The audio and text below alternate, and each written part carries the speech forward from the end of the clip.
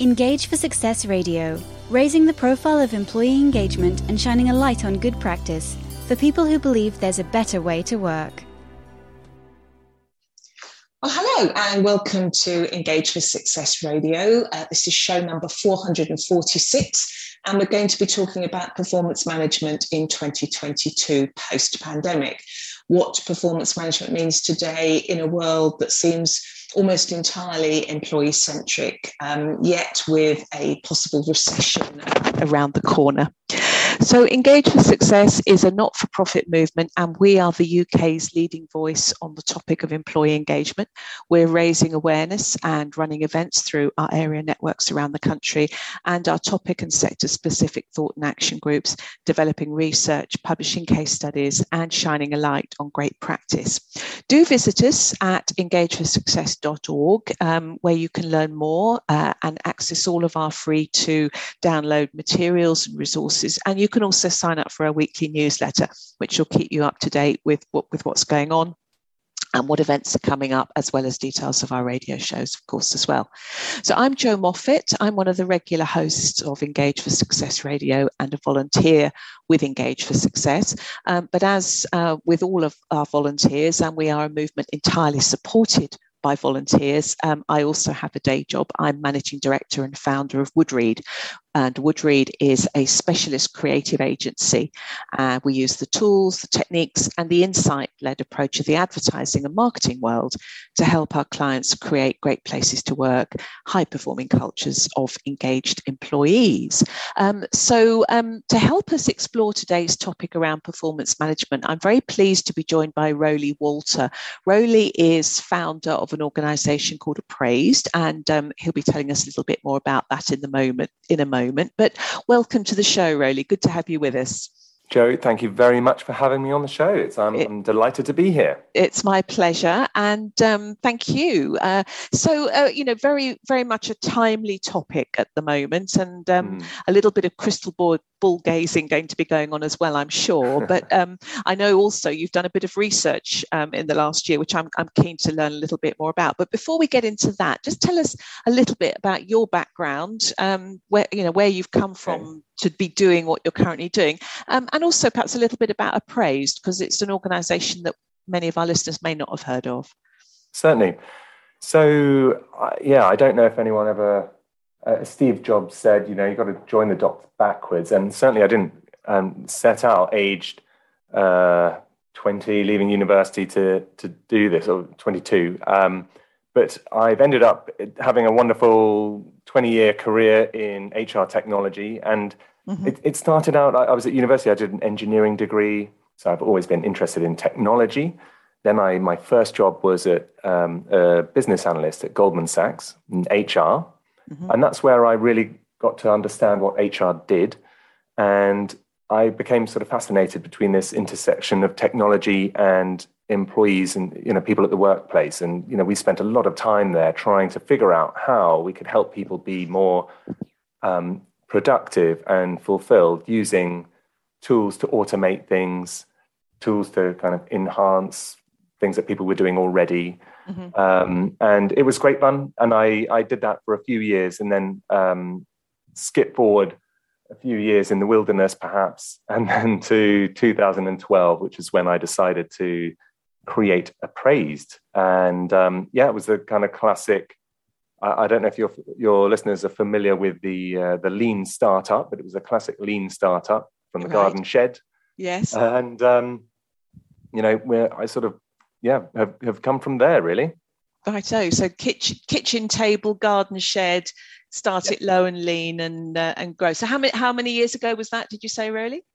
So that was about 10 years ago, and we've grown organically from them. So we're not a VC-funded startup or anything like that. We've grown purely through customer growth and revenue, which has been great. It's been a really enjoyable,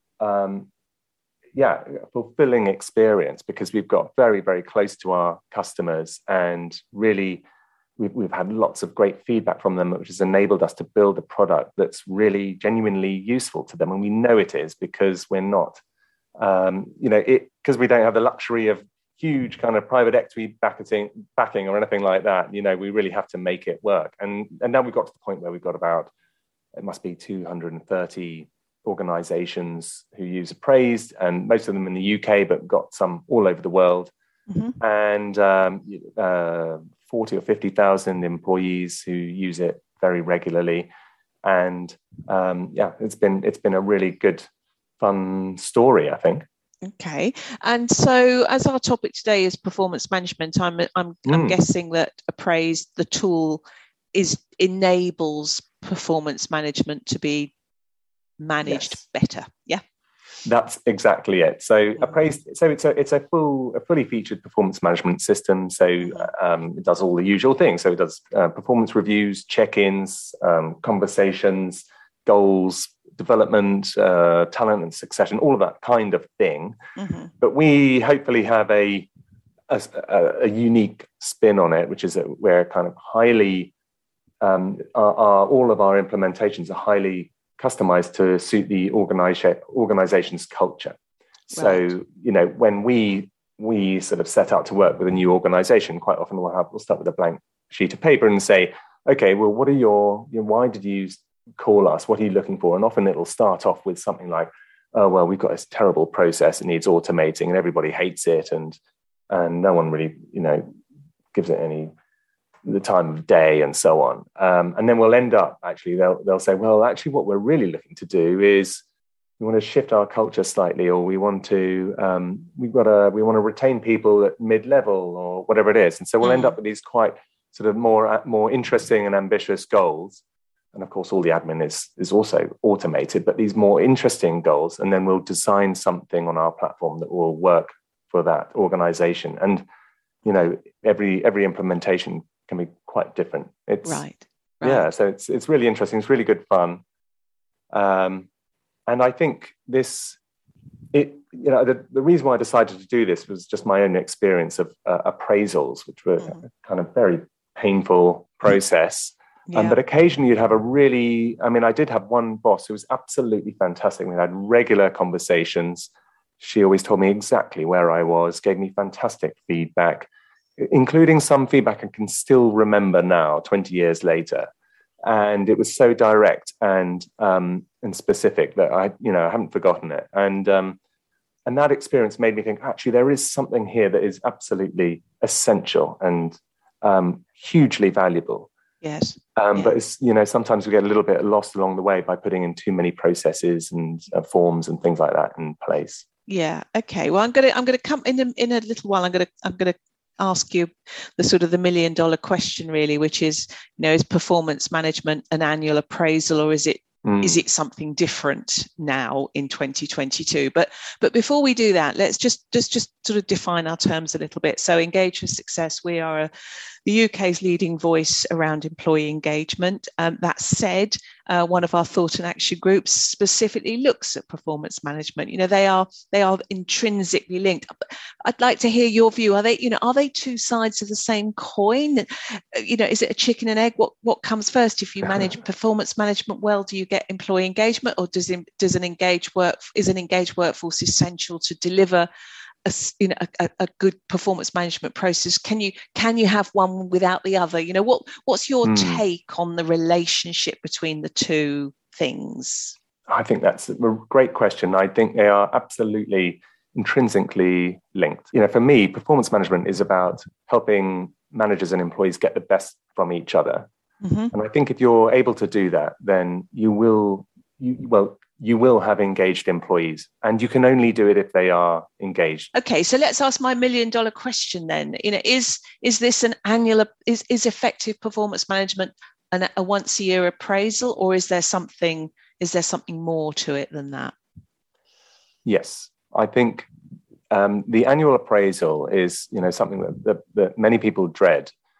But it's not dead yet for some reason. Why hasn't it died out? And there is a school of thought, isn't there, Roly? There is a school of thought that says, performance, the annual appraisal is dead, long live performance management, that sort of kind of ongoing day in, day out kind of thing. Absolutely, yeah. And so what we're seeing certainly with our clients is that people are trying to move to a they've got a vision for the future, which is continuous performance management, conversations that happen freely and frequently and regularly between manager and employee. And people know where they stand all the time. They're able to understand what the point is of the work that they're doing, so they get that sense of purpose. They've got clear goals, so they can be autonomous. And that is the ideal solution. And our system, for example, and most modern systems will support that kind of regular check-in and one-to-one. However, we do find that many organizations are really keen on bringing back an annual review or a 6-monthly review. And it's less of an appraisal. It's not like, here's an assessment of your performance. It's more of a reflection on how the year has gone.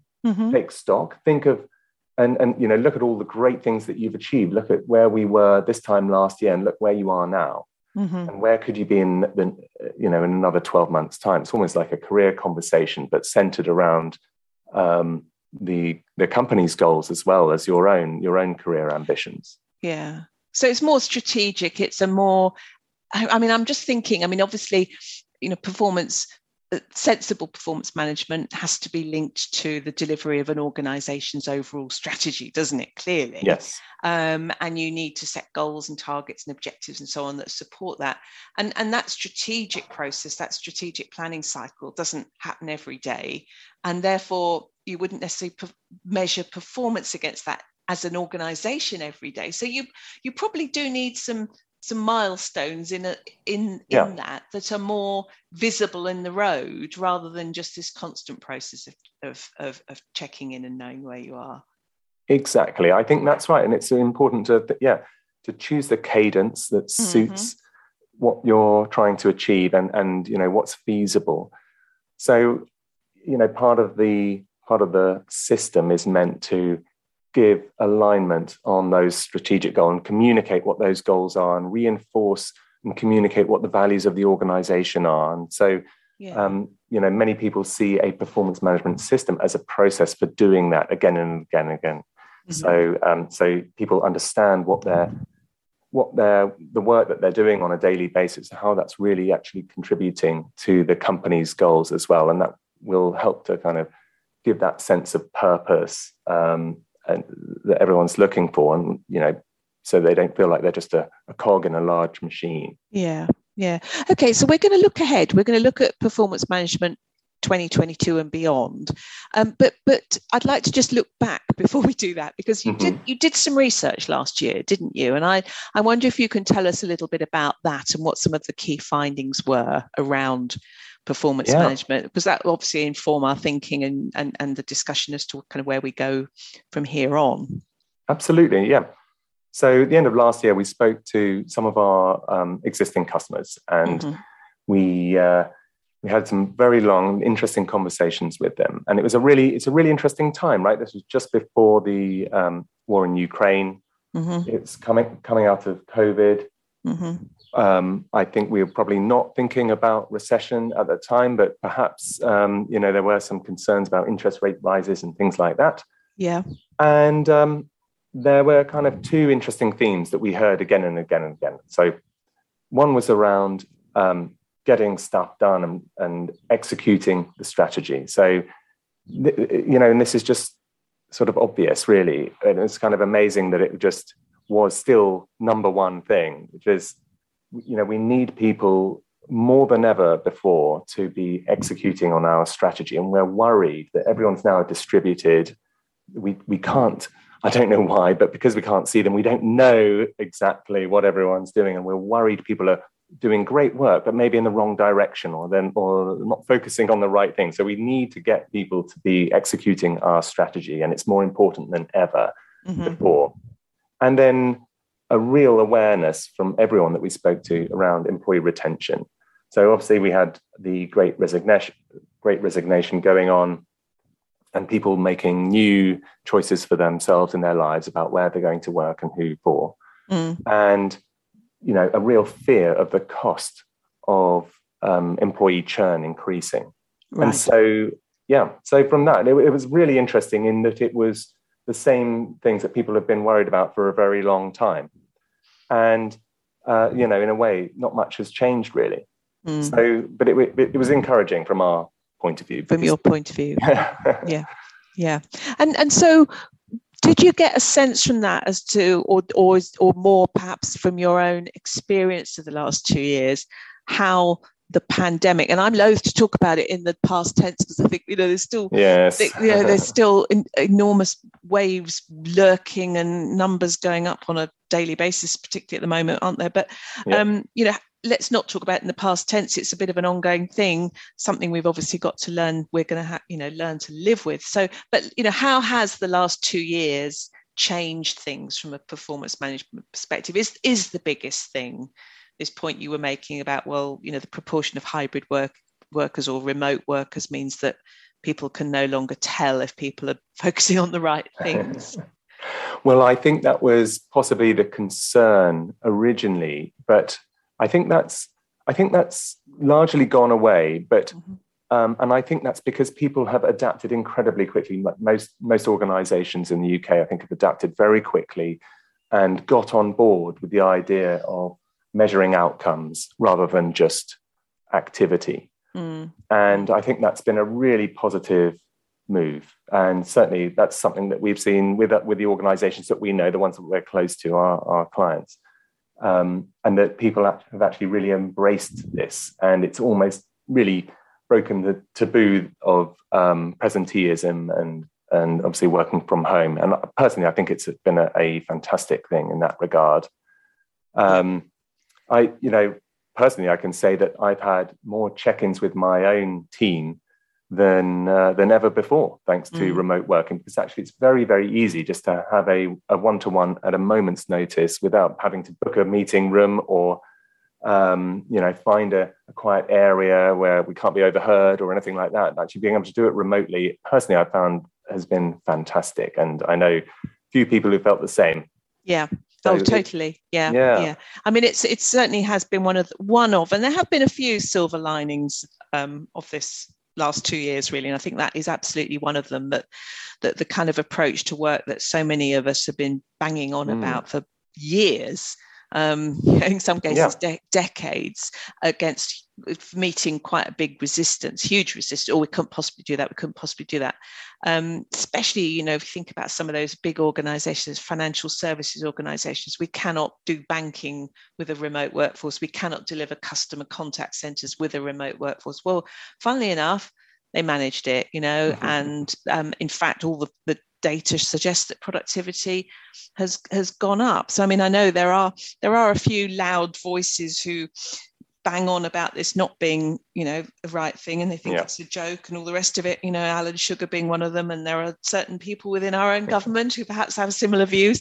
But these are perhaps some of the louder noises, but they're certainly not they don't reflect the breadth of thinking, I think, that most sensible people have. Do you think there are risks to organizations who are embracing remote working, embracing sort of employee well-being and an excellent employee experience? Do you think is that just soft and nonsensical quote? Is that crazy stuff or what?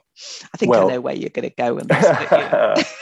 Well, do you know what? I'm going to split those two things. So I think, are there risks to going sort of, let's say, remote first and getting rid of the office? Yes, I think there are. I think there are some people who really love the office environment, or just love having a social day and being around other people, and they get energy from that. And I certainly know plenty of anecdotal examples of people who struggle working from home.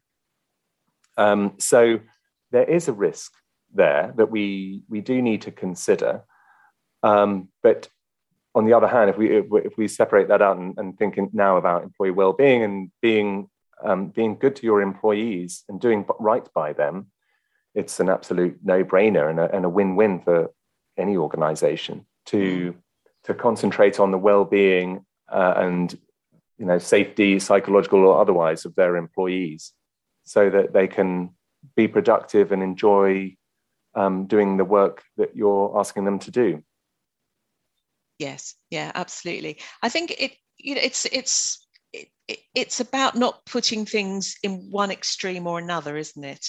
It's this whole, it's no, I mean, it's such a cliche to say there's no one size fits all, and yes, it's, you know, it's true, but organizations and the people that are planning policy need to just be more considered and more intentional and more thoughtful about how they balance the working day, and give people the freedom to make their own choices, and listen to what their employees are saying, I think is very important. Absolutely. But it does put huge stress on managers, doesn't it? Team leaders, because, you know, the poor old hard-pressed team leader or manager in the middle, that you know, it's yet another thing for them to have chucked at them, isn't it? To say you've got to manage your teams remotely now, or you've got to manage a balance, and you've got a load of young Gen Zs who desperately want to come into work because they actually, you know, they get a buzz out of that, and then you've got a bunch of people who really quite happily say never going to come into the office again. And actually, the reality is you need to create reasons for everyone to come in and collaborate, be creative, be innovative, but also give people the space to say, well, actually, I want to be productive on this piece of work, and I'm much better doing that working in an uninterrupted way in my home office, if I've got the luxury of one of those, of course, which, you know, again, not everyone does. So it absolutely can't be one thing for everybody, and I think that's equally as damaging as the old presenteeism, 9 to 5 rigidity. You must be there, you can't ever work at home. You know, they're both equally as damaging in their own right, and there's a middle way somewhere down the middle, which isn't, and it, again, in and of itself isn't a one size fits all. It's not like 50-50 at all, is it? Yeah, no, absolutely not.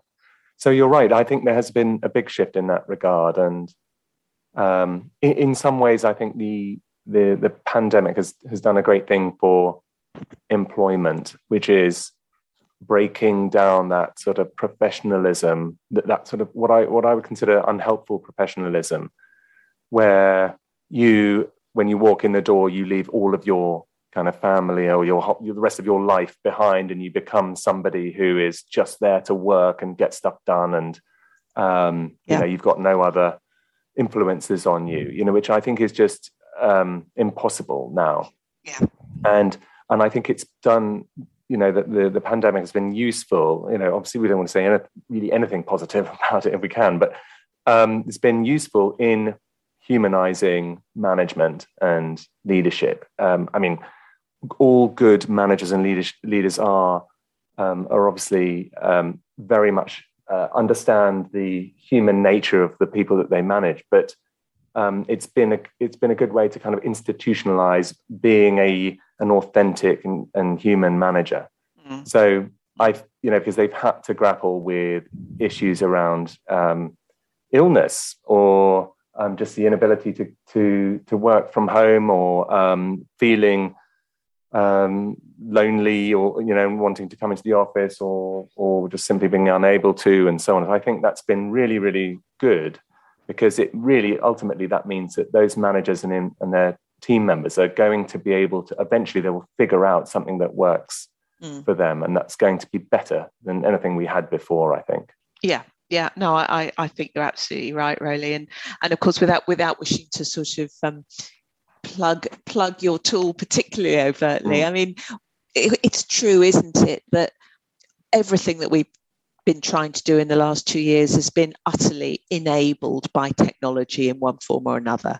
You know, none of this could have possibly happened if we hadn't got the cloud and the tech infrastructure and the productivity tools and the collaboration software and all of these things that actually many of us have been embracing for the last few years, and many organizations were well on the way to rolling out. I mean, you know, thank goodness for Office 365 or the whole Google suite. You know, what, not really quite sure how any of this could have possibly happened without either of those two things. And then all the various additional tools and apps and bits of development that go alongside with those. So absolutely. Yeah. No, I think technology can be a fantastic enabler of behavioral change for the good. And I think that's something that we're trying to achieve, is try to help managers. Imagine you're a new manager and you're working from home. You haven't even met the people you manage in person. You haven't met your own manager. Perhaps you've never been a manager before. You've never witnessed another great manager, perhaps you're earlier on in your career. Yeah. And, where do you start? And I think, doing a bit of e-learning is not going to do everything for you. So, we're trying to help managers be great managers by giving them some guardrails to hold on to, and giving them a sort of, I guess, I hate to use this word, sorry, but a curated set of tools that, that can help them understand how to manage their team members in the culture that they find themselves within, the organization that they're working within. Yeah. Yeah, I don't mind the word curated, Roly. I think it's a perfectly good word, because it's a very useful word. The other side of curated content or curated tools or anything curated is that you get presented with way too much choice. You're like a kid in a sweet shop. You don't know where to start, where to begin, what to do first. And Absolutely. So, that is actually, with all the will in the world to actually try and work with something or do something or make change, that can be the biggest turn off and the biggest barrier to any kind of change or success that we have. I mean, that's just human nature, isn't it? So yes. If we've got somebody holding our hand and wandering us through something, saying, well, actually, why don't you start here? Or actually, given your circumstances, that would be relevant. I'd try that if I were you. I mean, It's, I know it's a word, but it's a good word. It is. I'm not going to fight. Good. Okay, I'm not going to. I'll take it back. I'm not sorry. Okay, so we've got a couple of minutes left. That's all. I just want to look. There's probably two phrases I want to say and just ask your view on. One, the Great Resignation. What do you think about that? And then secondly, what do you think about a recession around the corner? How do we deal with that, or how do we deal with the fear of that potentially, rather than perhaps the reality of it? Because I'm sure as and when and if it does come, there's going to be umpteen opportunities for us to discuss that at length as well. So in the sort of 2 or 3 minutes we've got remaining, Great Resignation and a little bit about recession. Well, I mean, okay, I'll see if I can cover this in 2 minutes. But I think, I think it's fascinating that we're seeing both sort of simultaneously. It's extraordinary. So I don't know if maybe the Great Resignation will come to a swift end, but I don't know. But I think I guess some of the tools that people can use or companies can use to deal with both of those are all around authenticity and being open and honest about what you're trying to achieve as an organization. And if you can say, look, this is where we're going, this is what we're hoping to do, and this is where we hope to be, and maybe we can ride out this recession coming, and this is, we're planning ahead, we're looking ahead, we want to keep you on board, and we want to we need your help getting us there. We may not be able to pay you anymore. Worst comes to worst, maybe we even need to restructure, we need to cut down, hours or something like that, but we need you, and you're going to be the ones that help us get there. I think if you can be a bit more authentic and honest about these things, and I think that can help. I mean, I've been through 2 recessions myself, and certainly those are the actions of senior leaders that stayed with me and kept me on board. Mm-hmm. Yeah, I absolutely agree with you wholeheartedly. It's about honesty and authenticity, and I think you're right. I think those qualities can address either of those things if and when either of them materialize. The Great Resignation is actually around retaining the right talent and engaging the right talent in your organization and where it's going. And of course, if recession comes and difficult decisions have to be taken, you want to make sure you've got the right talent with you, with the skills and the engagement and the attitude and the motivation to help you as a business get through that. So absolutely. Totally agree with you. What a very positive way to end our show today, Roly. So really just remains for me to thank you for joining us. Thank you for sharing your thoughts around performance management and where we've come from and where we're going. Roly Walter, founder of Appraisd, thank you very much. And thank you for listening to Engage for Success Radio. And meanwhile, don't forget you can download or stream any of the great shows from our archive at any time.